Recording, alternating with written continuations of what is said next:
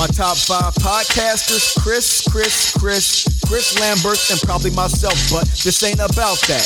The Mundane Festival is where you're at. If you've been tapped in, you know what's up. If you're a first timer, hey, welcome to the club. The cost of admission is simply a subscription, then rating and reviewing it wherever you listen. Don't worry about change-ups, the cast won't break up. Even when that $1 million contract show up, a stand-up guy who's a stand-up comedian with a stance on everything from food to media. So welcome to the show, please take your seats. Let's find out what he's got in store this week. Who, me? I'm Don Will, your opening act. Thanks for coming out. Please clap.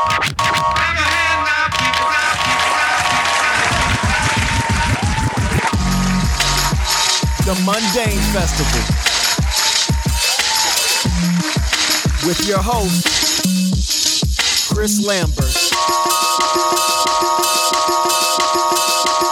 Hey everybody, welcome back to another edition of the Mundane Festival podcast. I'm your host, Christopher Lambert, recording this episode on Sunday, May 21st, 2023. Remember, as always, you can subscribe to the show on your favorite podcast listening apparatus. If you're really into this thing, wherever you listen, give this show a 5-star review. Let everybody know why you like it, because it's simply the right thing to do. And if you would like to take your love and appreciation of this show to an even deeper level, go over to patreon.com/Mundane Festival and subscribe. It's $3 a month for hours and hours and hours of bonus content. I want to give a special shout out to Arian for subscribing, being a brand new Patreon subscriber. I hope you enjoy the bonus content. There's cool stuff behind that paywall. There's a new stand-up set that I did at the DC Improv when I was opening for the homie JL Covan. It's fun, similar to the Pottstown set, but a different vibe. So I hope you like that. I hope you like seeing what I've been crafting lately. So I hope you enjoy that. Be like Arian. Subscribe. It's fun. This is episode 648, I believe. There's no guests. It's just me sitting here in my apartment recording this on a beautiful Sunday morning, a little past 6 a.m. My apologies to the 3 of you that like to listen to this at 12:01 when I'm being very industrious and on top of my game. When I record on Saturday and post it. But I was busy, had a fun week. I got to do some stand-up comedy. Folks actually let me go into a club and talk on a microphone. So that was fun. I was in Rutherford, New Jersey on Friday night. That's good. Like comedy on a Friday night. What's better than that? You know, comedy on a weekend. Got asked to open for like a internet star, the internet and TV star, actually, Anisha Ram, who was on Bravo. I had never seen any of her stuff, but she's super popular, and I had to be clean. And I'm not a super dirty comic, but I was really thinking about the stuff that I wanted to say, because I didn't want to piss off her audience, and I wanted to do my job as a comedian, as a professional. If they ask you to be clean, you be clean. You do what you need to do. So I did that, and I had a lot of fun, and I still got to work on some new stuff. So I was happy about that, and that's always fun. And they feed you, you know. It's the best. So shout out to Bananas. I had a good time. Yeah, and I was on a podcast this week, Stays Crunchy and Milk. It's a podcast based in the Cleveland area.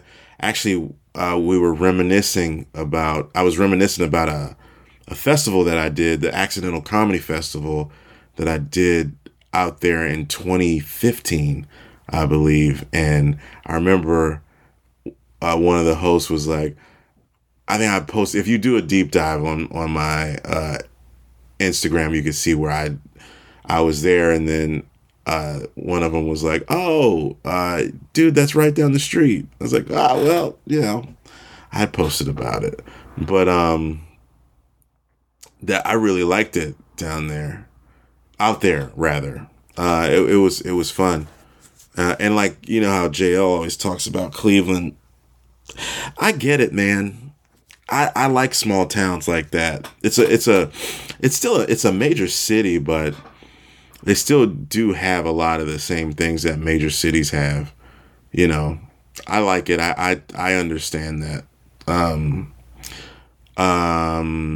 The Midwest. It's something about the Midwest that I appreciate and respect. The hard work and being able to,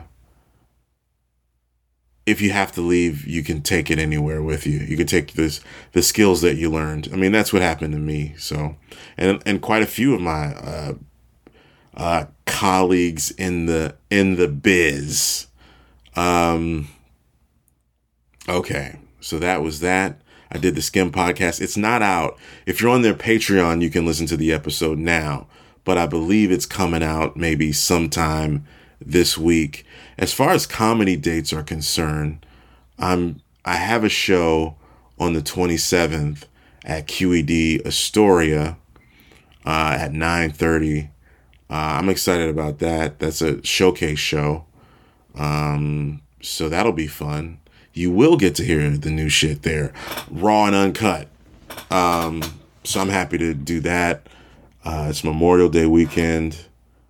I don't know. I don't remember how driving in the city is on a holiday weekend like that in the summer. I think I'd be okay unless it's Sunday night and everybody's Sunday or Monday and everybody's coming back into the city. But I don't know. Should be fun either way. I'm excited. And putting together some more shows in the city, just trying to get them going brick by brick. I'm going to try to get back to my thing of doing shows in the city and to create more jokes. That was that.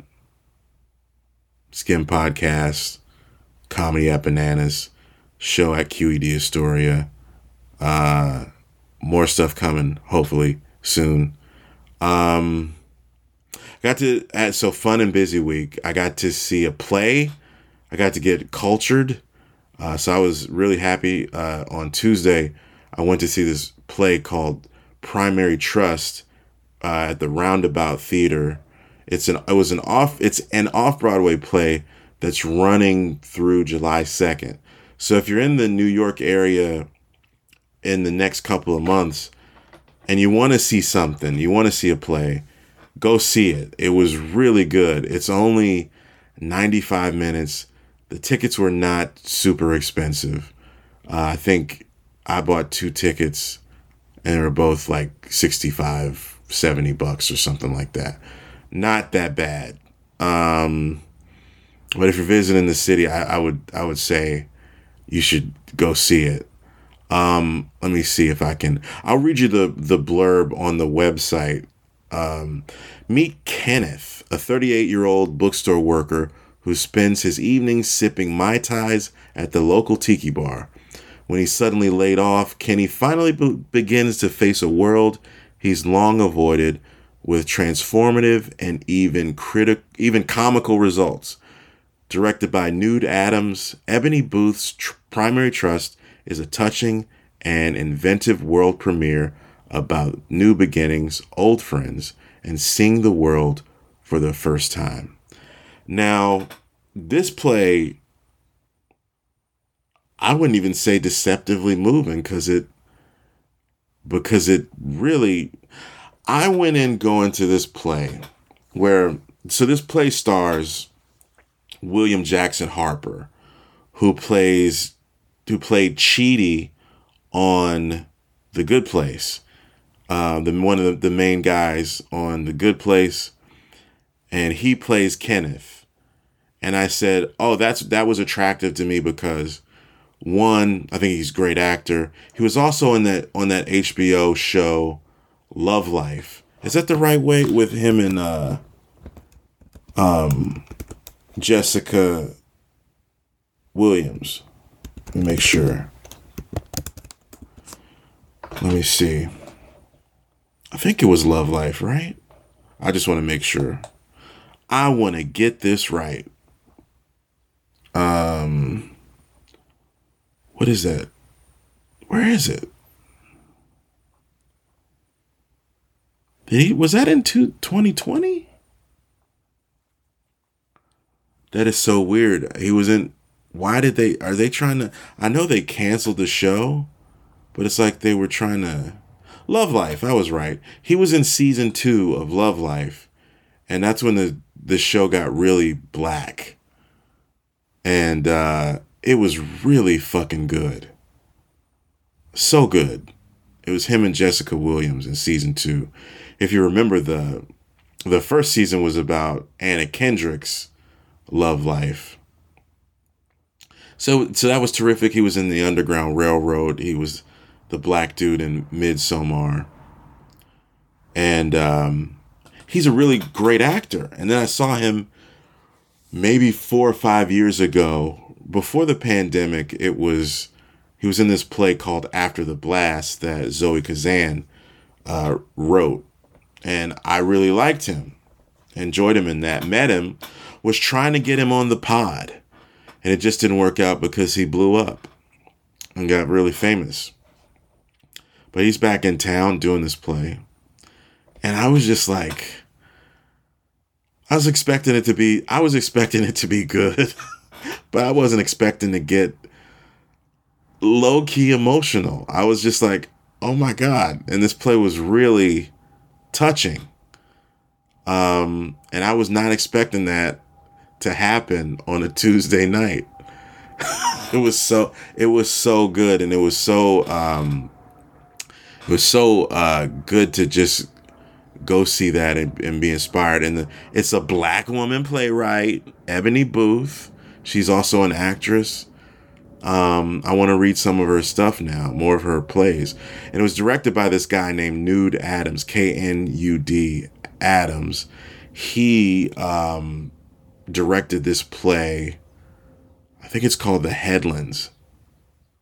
And right before the pandemic, I took myself out on my birthday. And so that would have been my 40th. I took myself out. I had a birthday gathering and stuff. It was really fun. But I took myself to see this play. And I really dug it. And Nud Adams was the director. So I started following him on Instagram. He has a pretty cool Instagram. And I've just become a fan. And I was like, this. So it's like William Jackson Harper, Nud Adams, Ebony Booth, who I just found out about, black woman playwright. Fantastic. I just really dug it. And it also stars Eric Berryman, who was in episode 8 of season 4, episode 8 of Atlanta. He played Thomas Washington in the goof who sat by the door, who was a short-lived Disney company CEO. So it was cool to see him in the play. It was just really good. It was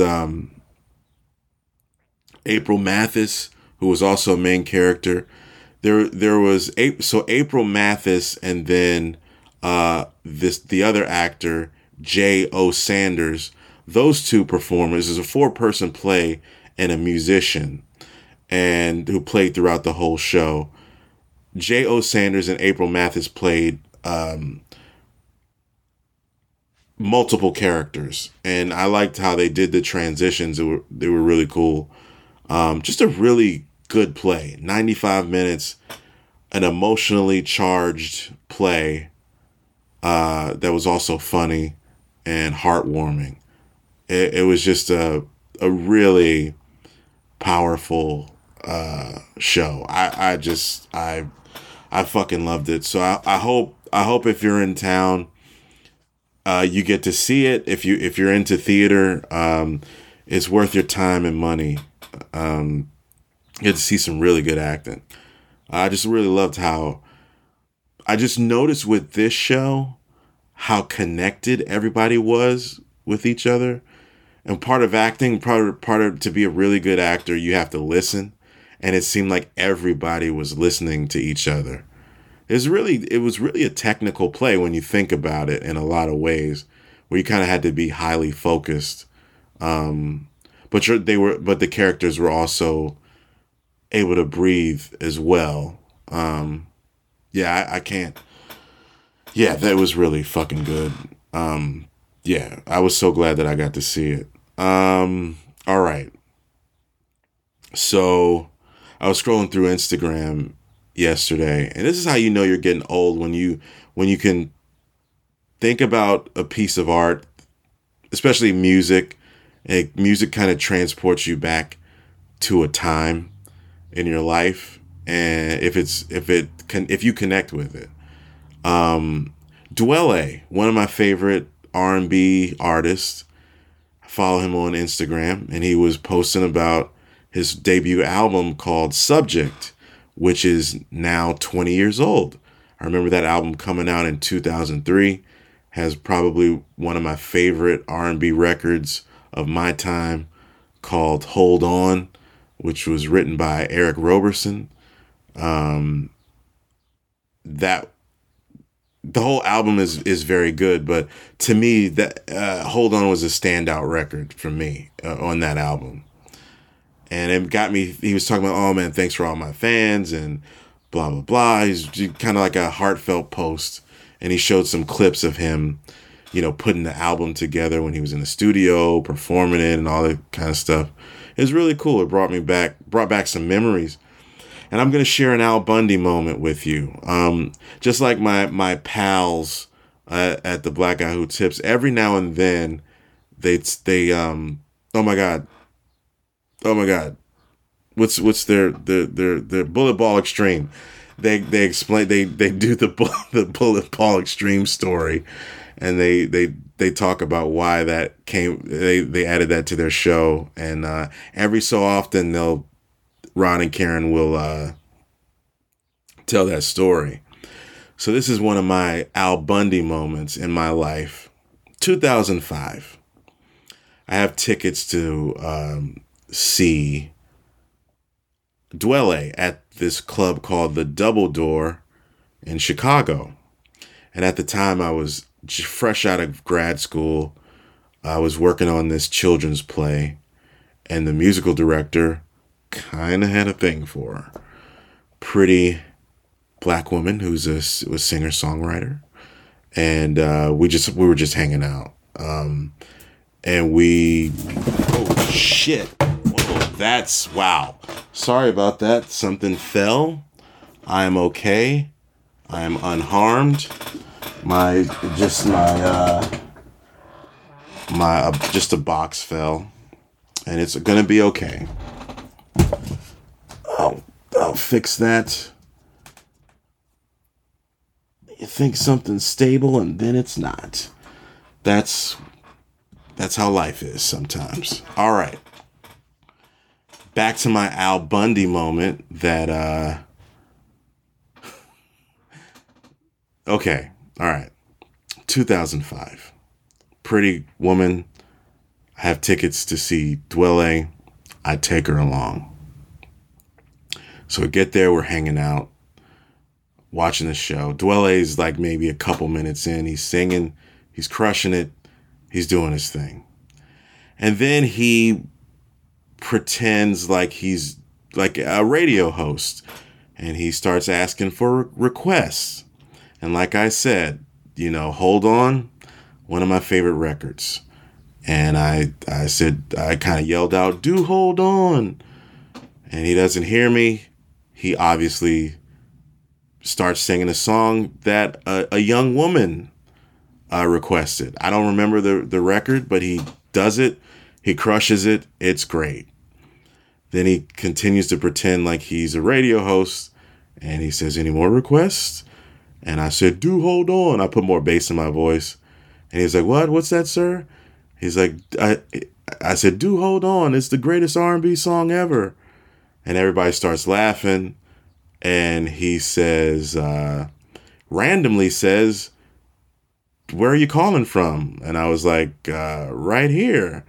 And then he says, "Do you want to help me out?" And I was like, "All right." So I get on stage, and the whole crowd is like, "Oh shit!" And then like Dwelly's being cool. He's got shades on, and I said, so I I was like, and I just kind of, he was stage right of me, and I just asked him. I said, "So if I just start singing, the band will play?" And he was just like, he just nodded his head and was like, "Yeah." And so I started singing, and you can tell that it was 2005. I started singing good. I started doing my thing. I'm no slouch. I'm not. I'm all right. I've sung some karaoke in my day. At that point, my voice was pretty good because I think I was singing in that play, and I was singing karaoke at this place at the Goose Island Brewery in Chicago. A bunch of us theater nerds would always get together from grad school, from Roosevelt. We used to sing on Thursday nights. So I was in pretty good shape vocally. I was in shape back then too. Then I start singing. So I'm singing, I'm in through the first verse. And then I'm singing the second verse, and I kind of look over at Dwelle. At that point, he's picked up his trumpet, and he's backing me up on trumpet. The guy that I sing his song all the time in the shower to myself, dreaming of a beautiful woman to be my girlfriend. And this dude, the guy I paid to see, is backing me up on trumpet. And it's 2005 when people start pulling out their disposable Kodak cameras. They start pulling out their disposable cameras, taking pictures. And then the woman I'm with is just like, you think she'd be all over me. She was, so I did the song. And then Dwelle he finished like the last part. And I just went back into the crowd. But they gave me props, and they gave me Dwelle had this care package with incense and stuff, because it was like 2005.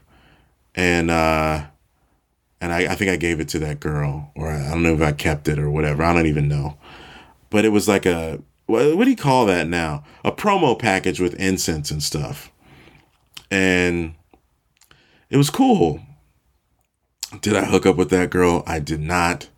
Come to find out, we go to eat after to like some diner, and she was like, "Yeah, that happened with me, with Amel LaRue."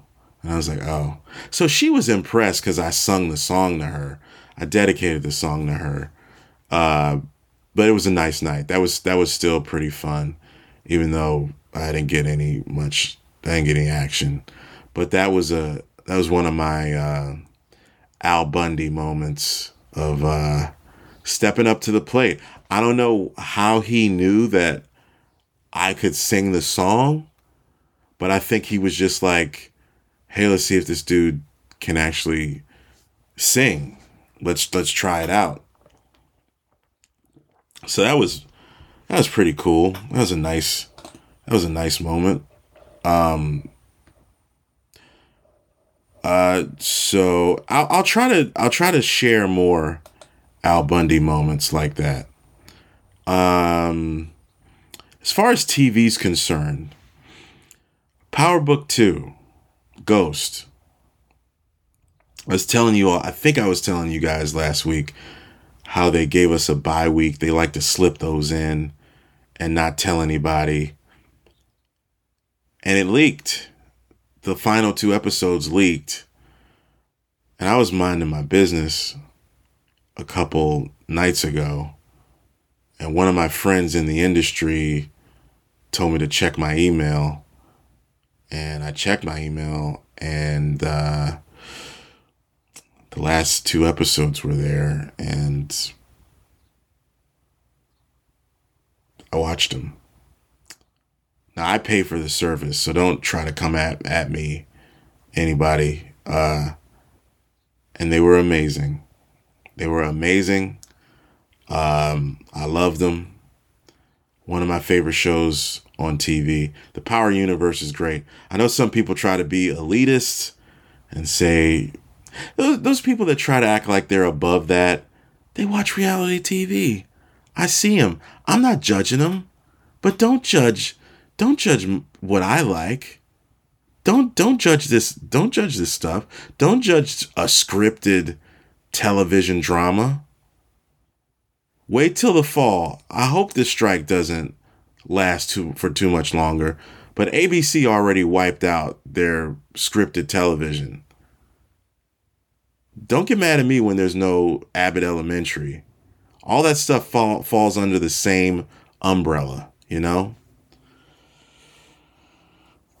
People like what they like, so I'm not gonna judge. But don't judge me. They're not really judging me. I'm just saying don't judge the show. If you don't watch it, you just don't watch it. But I loved it. I'm still watching Silo. Nice episode they had this week. I like that. I'm watching Ted Lasso. I like Ted Lasso. I've always liked it. I don't have vehement hate for it like JL. I think there was too much hyperbole around it in the beginning, because it came out during the pandemic and people were like, oh, wholesome show. That show's pretty dark in a lot of ways. There are some really good, nice, and beautiful bright spots in it, but it's a bit of a dramedy. But I think this is it for the show. I thought it was the final season, and some people are saying, well, Jason Sudeikis is telling us whether it's going to be the last. I thought this was it. Maybe they bring it back in some fashion where they do like a special, like some of the British comedies do. They come back for an episode or two, but they kind of teased that with their Christmas episode. Did they do that, or was that within this past season? I don't even remember. But I like the show, but I think too much hyperbole when describing it was, I think it kind of falls victim to the way that critics were talking about it initially. But overall, I think it's a good series. You know, I think people put too much on it. And then expectations from then on out were a little too high. That's what I'll say about it. Yellow Jackets, I just continue to watch. I don't feel like I'm connected to it. I watch it, then look at the recap. I think they just got too much going on. The creators say that they know what's going to happen, so I'm going to stick with it. But yeah, I think that's all that I'm really locked in on. I've been watching Dave. I like Dave. I've been watching the other two. That's a show that's really consistently funny. It's probably one of the funnier shows on right now, that's running right now, I would say. Yeah. So I'm going to give you some music and then maybe a couple of movie reviews. So music, really, I just kind of been listening to a lot of like older stuff. I was listening to Bobby Valentino last night, and people talk about Slow Down, him being I forget what did they say? Like recently, within the last 3 years or so, people have been like, every now and then somebody will talk about how problematic that lead single of his, Slow Down, from his debut album. It's still a good song though. I saw you walking down on Melrose, like stalking the girl. Slow down. I just want to get to know you. Turn around, 'cause that pretty round thing looks good to me. What? What? He tells the girl to slow down and then turn around, 'cause that pretty, is it pretty round thing or pretty brown? I don't know. It was really creepy. It just sounded really nice. And then people are like, that song came out in 2005. And now in 2018 at the time, people were like, I can't believe how creepy Bobby Valentino was.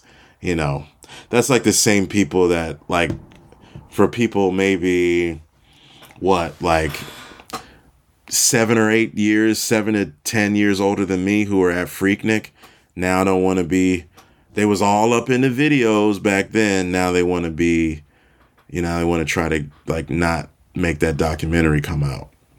But I think it's a fun record. I mean, I would not tell anybody to slow down. I would not tell anybody to do that. I would casually look and say, and shake my head at how amazing that woman looked. And I would go on with my day, and I would donate money to the less fortunate. That's what I would do. But he has some jams. He had some jams. I was going back and just, like, while I was watching the Lakers get their ass kicked, that was a good game. The Lakers, they stayed in it, but I mean, Denver's just a better team. That's what happens when you're a 1 seed playing a 7 seed. When you're a 7 seed playing a 1 seed. Jokic is good, man. It's so funny. He does look like a goon from a James Bond movie, but he can hoop. He can hoop. He's like the final boss. He's like the boss you fight before you fight the bad guy in a Bond movie. And then Jamal Murray's hooping. Good for him. He was hurt for a long time and he came back strong. That, good for him. It's just it seems like it's just their time. I don't know if Miami has enough firepower to beat them, but I think that'll probably be a fun series. How high of a seed is Miami? That's what I haven't talked much about. Miami is an 8 seed. Wow. Good for them, man. Jimmy Butler just has them looking like frauds. Everybody that he's played, he's had everybody looking fraudulent. Jimmy Butler makes everyone look fraudulent. It's like, you're a fucking joke. And the homie Leonard Brothers tweeted this YouTube video of Jimmy Butler. Says, why is Jimmy Butler so good in the playoffs? I want to click it, but I don't want to. How does Jimmy Butler keep doing this? Yeah, that's why is Jimmy Butler so good in the playoffs? It's from a channel that I just subscribed to right after I watched that game. After Leonard posted it. And it's called Thinking Basketball. It's on my timeline. I don't tweet that much, and you can find it. It's on my Twitter timeline. And they just break down how fucking good this guy is. He's so good. And if he just looks, and there's the rumor that says he's Michael Jordan's love child, but he looks like Michael Jordan. Somebody posted him when he was yelling at that. He was up in the face of that other guy. I don't even know who that other player is from Boston. But he's so good, man. When those lights get bright, Jimmy, really ever since, he's always been a very good player. But that 2020 finals when he was exhausted, the way he was hooping so hard, it's something to watch, man. Yeah, I haven't been talking about the playoff. I haven't been watching as much as I used to. Part of me gets slightly nervous watching LeBron. I root for him. I don't like to see him lose. But he's 38, and these other guys just aren't stepping up. Hachimura is stepping up. He's going hard. But AD is like kind of sometimey. He's like, he's a little sometimey. But maybe this roster gets better. Maybe they make some changes in the offseason. I don't know. But I'll always root for LeBron, but it just looks to be, I ain't gonna say my buddy's name. But what he was like, everybody, it's not even a hot take, but he posted it like it was a hot take. He was like, I don't care. I forget what he said, but it was something like, I don't care what anybody says. It's going to be Denver and Miami in the finals. I said it. I'm like, dude, yeah, Denver's winning 3-0 and Miami is winning 2-0. So you're not making a far-fetched statement, dude. I don't know. So playoffs are fun. I keep my tabs. I watch some of the post-game stuff. And as far as Ja Morant is concerned, man, I felt like Bomani Jones had the best take to where it's like he might not care about all that money as much as everybody else does. Everybody else watching his pocket. I, hope for this guy to learn from his mistakes. But this punishment is going to come because he lied to the commissioner. It's not a matter of you're legally allowed to own a gun, but the behavior of flashing a gun around when you work for a company like the NBA, they can suspend you for that. They have clauses in the contracts. What is it? The moral obligation, or like what is it? Some parts of the contract where there's certain things you can't do, and I don't know if it's just. Yeah, he's got a problem. And he's trying to be something he's not. I went to school with guys like that. I went to high school with guys like that.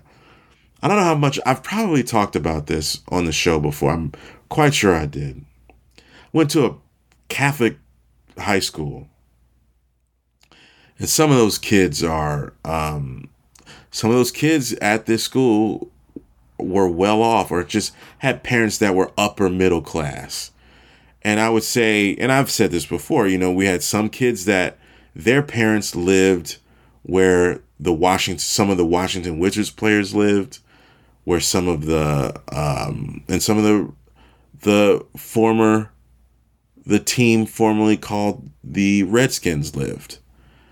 And they were making good money. And parents were doctors, lawyers, and there were kids that would try to be thugs. We wore uniforms most of the time. And when we were able to dress down, some people were trying to wear fatigues and to be like the kids that were on the streets selling dope. And they were trying to be people who they weren't. It's like, dude, your dad's a dentist. What are you doing? Why are you trying to be a thug? You're not a thug. So I went to school with, then it wasn't to the extreme of these kids carrying guns, but I know went to school with guys that acted like that or tried to hang out with the wrong crowds and all that kind of shit, where their parents were busting their ass to send them to a good school so they can have really good opportunities, So I know kids like Ja. Now Ja is at an extreme because he's in the NBA making millions of dollars, but like Bomani said, I don't think he cares about that money as much as, he said his take had more nuance to it, but at the core, it's like there's a deeper issue going on, and I hope he gets it together, because I like watching him play. He can hoop. He's like another version of Derrick Rose. And you want to see him healthy. You want to see him see that team be competitive. I think that's what it is, man. It's a deeper problem that he has to work on, and maybe it's time for him to sit down. So we'll see what happens. But you can't lie to the head of your organization and then expect to not get away with it. They pulled his shoe already. So, we'll see what happens, man. Yeah, but I feel bad. I feel bad for him. But yeah, I'm not gonna have a take like, well, everybody else could carry, like the whataboutism that JJ Redick had. Everybody else is carrying guns or whatever he said. Oh, whatever. What are you gonna do? All right, so back to music. Yeah, I was kind of listening to old stuff, and then I was watching some Tiny Desk concerts. And I missed a couple, and I stumbled onto Joyce Rice's NPR Tiny Desk concert. Joyce Rice, I've talked about her when her album came out, but I was reminded of how she's very talented.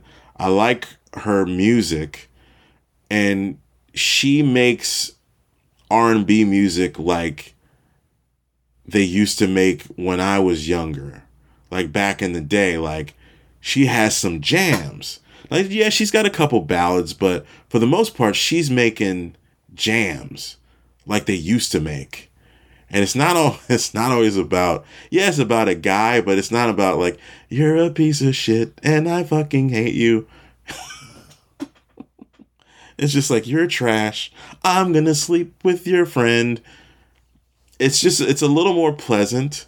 And I'm not knocking those singers that make you feel like you did something wrong. You're listening to her sing and you're just like, damn, I'm a piece of shit. It's like, I don't even know you. Why am I feeling bad? But or maybe it's just guilt from the past. I don't know. But I think she really makes some good music. I was vibing out to her NPR Tiny Desk, and I went back and listened to her first album, which is her debut. It's her, I think it's her only album, but she's got an EP called Overgrown is her debut that came out in 2021. And she's got an EP called Motive, which is good. I was cleaning up yesterday and I was listening to her. She's very good. So I know I talked about her when she first came out, the album first came out, but I was reintroduced to her. And then I also reintroduced myself to this guy, Kenyon Dixon, who's got this fucking incredible song called Love on Replay. And he's also somebody that I told you guys about last year. I think I found out about him through Uncle Crizzle from Instagram. He always posts like a song, not always, but sometimes he'll post a song he's listening to, and he'll post the screenshot of the album and the artist. And that's how I found out about him. I believe I did. And he's great. I listened to he's got like I think maybe his third or fourth. He's got quite a few albums. I think I listened to his album that came out in 2021 called Expectations, which is very good. He's got some good jams on there. But he recently put out late 2022, I think he put out a deluxe edition of his album Closer. And Love on Replay is on that. And it's a duet with Tiffany Gaucher, I believe. So if you haven't checked these two out, check them out. I'm a fan of their work. And then as far as movies are concerned, I haven't seen Fast X yet. I plan on going to the movies, being at this early morning screening of The Master Gardener, which is an like a indie, it's an art house movie. I watched the trailer and it looked really good, so I think I'm gonna go see that today, and maybe see Fast X like later on in the week, maybe like Monday or Tuesday or something. Sneak away and see it in Dolby after I get done with some TPS reports. But what I will say, I will give you a movie recommendation. And I said this on the Skim podcast. But I watched this film called Boy, which is from 2010, and it's from Taika Waititi, who gave us Thor Ragnarok and the most recent Thor movie. I believe this is his second feature, I believe. His first one, I think, was Eagle versus Shark. But let me read you this blurb here. Summer, girls, gangs, drugs. It's not easy being 11. It's 1984 and Michael Jackson is king, even in Waiho Bay, New Zealand. Here we meet Boy, an 11-year-old who lives on a farm with his gran, a goat, and his younger brother Rocky, who thinks he has magic powers. Shortly after Gran leaves for a week, Boy's father, Alamin, appears out of the blue. Having imagined a heroic version of his father during his absence, Boy comes face to face with the real version, an incompetent hoodlum who has returned to find a bag of money he has buried years before. This is where the goat enters. I really like this movie. I'm always, one of my favorite genres are coming of age films with kids. You know, they start out one way and then end up knowing a little more, kind of like their innocence lost in a lot of ways. Kind of like a cliche, but and it doesn't necessarily have to be as something that's super profound, but I think one of my favorite films that did that was Stand By Me. That had to be one of my Stand By Me has to be, that goes on a list somewhere as one of my all-time favorite films. This is really good. I happened to be just looking at and seeing when some of these films were coming out, like these art house movies that I was interested in, and to see how close they were to me. Like I was looking at the Claridge, which is in Montclair, and I was seeing what their programming was going to be for the next couple weeks, months, etc. And I found this movie, Boy, and I was like, this looks interesting. I haven't seen that. I was like, oh, this is from 2010, and they were doing a screening of it. And I looked it up here on Letterboxd, where I just read from, and they were like, it's on Showtime. So I think that might have been last Saturday. And I said, okay, I'm going to watch this movie. And within 24 hours, I was watching it. And it was really good. I needed something to watch before Barry, which I didn't mention in the TV segment. Barry is fantastic. They got, I think, 2 more episodes. So I'm super excited to see how that turns out. One of the best shows on TV, right there next to Power Book 2 Ghost. I know it's not prestige TV, but that's a fun show. My God. Anyway, yeah, so I highly recommend this one, especially if you're into coming of age stories. Sweetness, it really has a lot of sweetness to it. It's quirky. It's weird, a little weird and interesting. I gave it 4 stars on Letterboxd. The next movie I'll give you is Enough Said. And this one is a rewatch for me.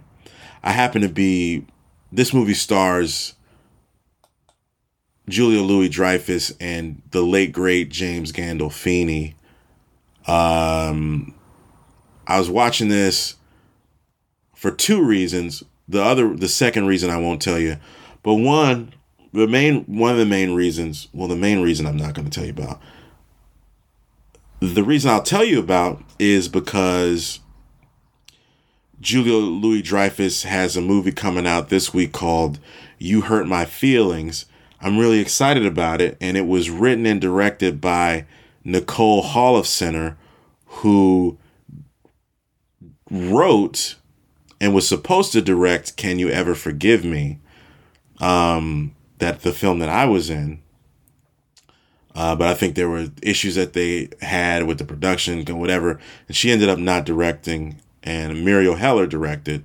And she did a fine job directing that film. And it was an Oscar-nominated film. Anyway. So that was one of the main reasons. That was the reason I wanted to see this again. Just kind of getting prepped for that. I actually watched Julia Louis-Dreyfus on Pete Holmes's podcast, You Made It Weird, and she was talking about that movie, and I rented it, but I think I want to get this on, I don't know if I got this on Blu-ray. I'm not sure that there's any special features, so I don't know, maybe I'd get it digitally, but I watched this and I really did like this movie, just like a slice of life of and James Gandolfini. I think was his last film, and it was just really, really good. So I enjoyed that. So I recommend, if you have not seen Enough Said, that this came out in 2013.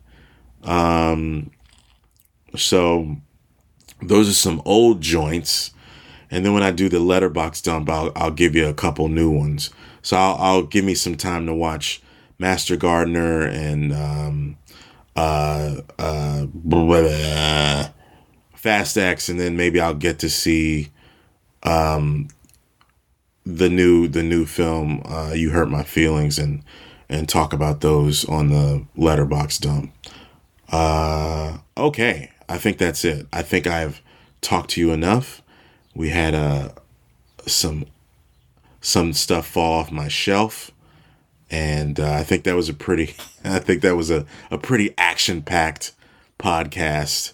If you see any of these movies, if you make it out to see Primary Trust, let me know. Write to me. Tell me what you think. So I believe I've done enough. And that's it. Thank you, everybody, for listening. I really appreciate it. And I will talk to you next time. Take it easy, everybody.